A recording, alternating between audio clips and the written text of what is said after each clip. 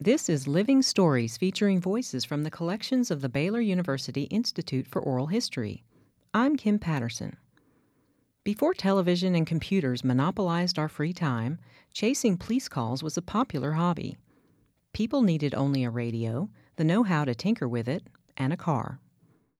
Charles Armstrong, a lifelong radio enthusiast and Waco resident, explains how he and wife Ruth had access to police dispatches through the 1940s, 50s, and 60s. They was on AM, but they were up high on the band.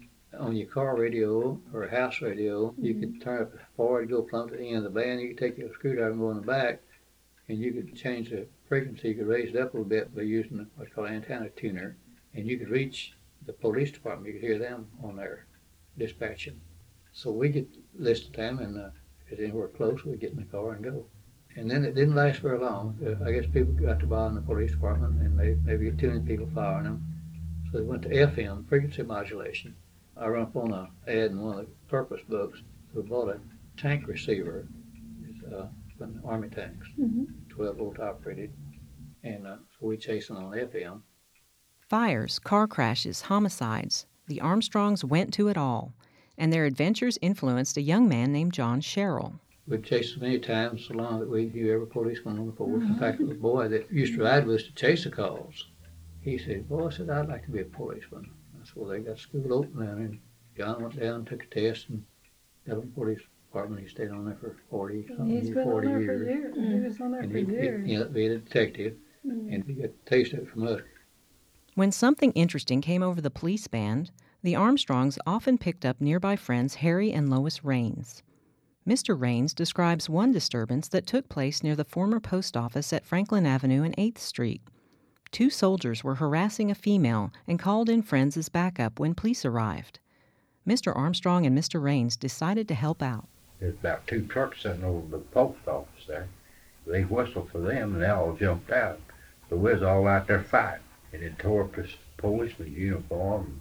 I was out there fighting when I was stomping his head up. And he had his gun out. He was hitting him up the side of the head with it.